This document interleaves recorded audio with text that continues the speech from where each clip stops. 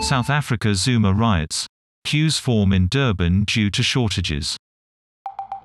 Some South Africans are clearing up as protests continue over the arrest of ex-President Jacob Zuma.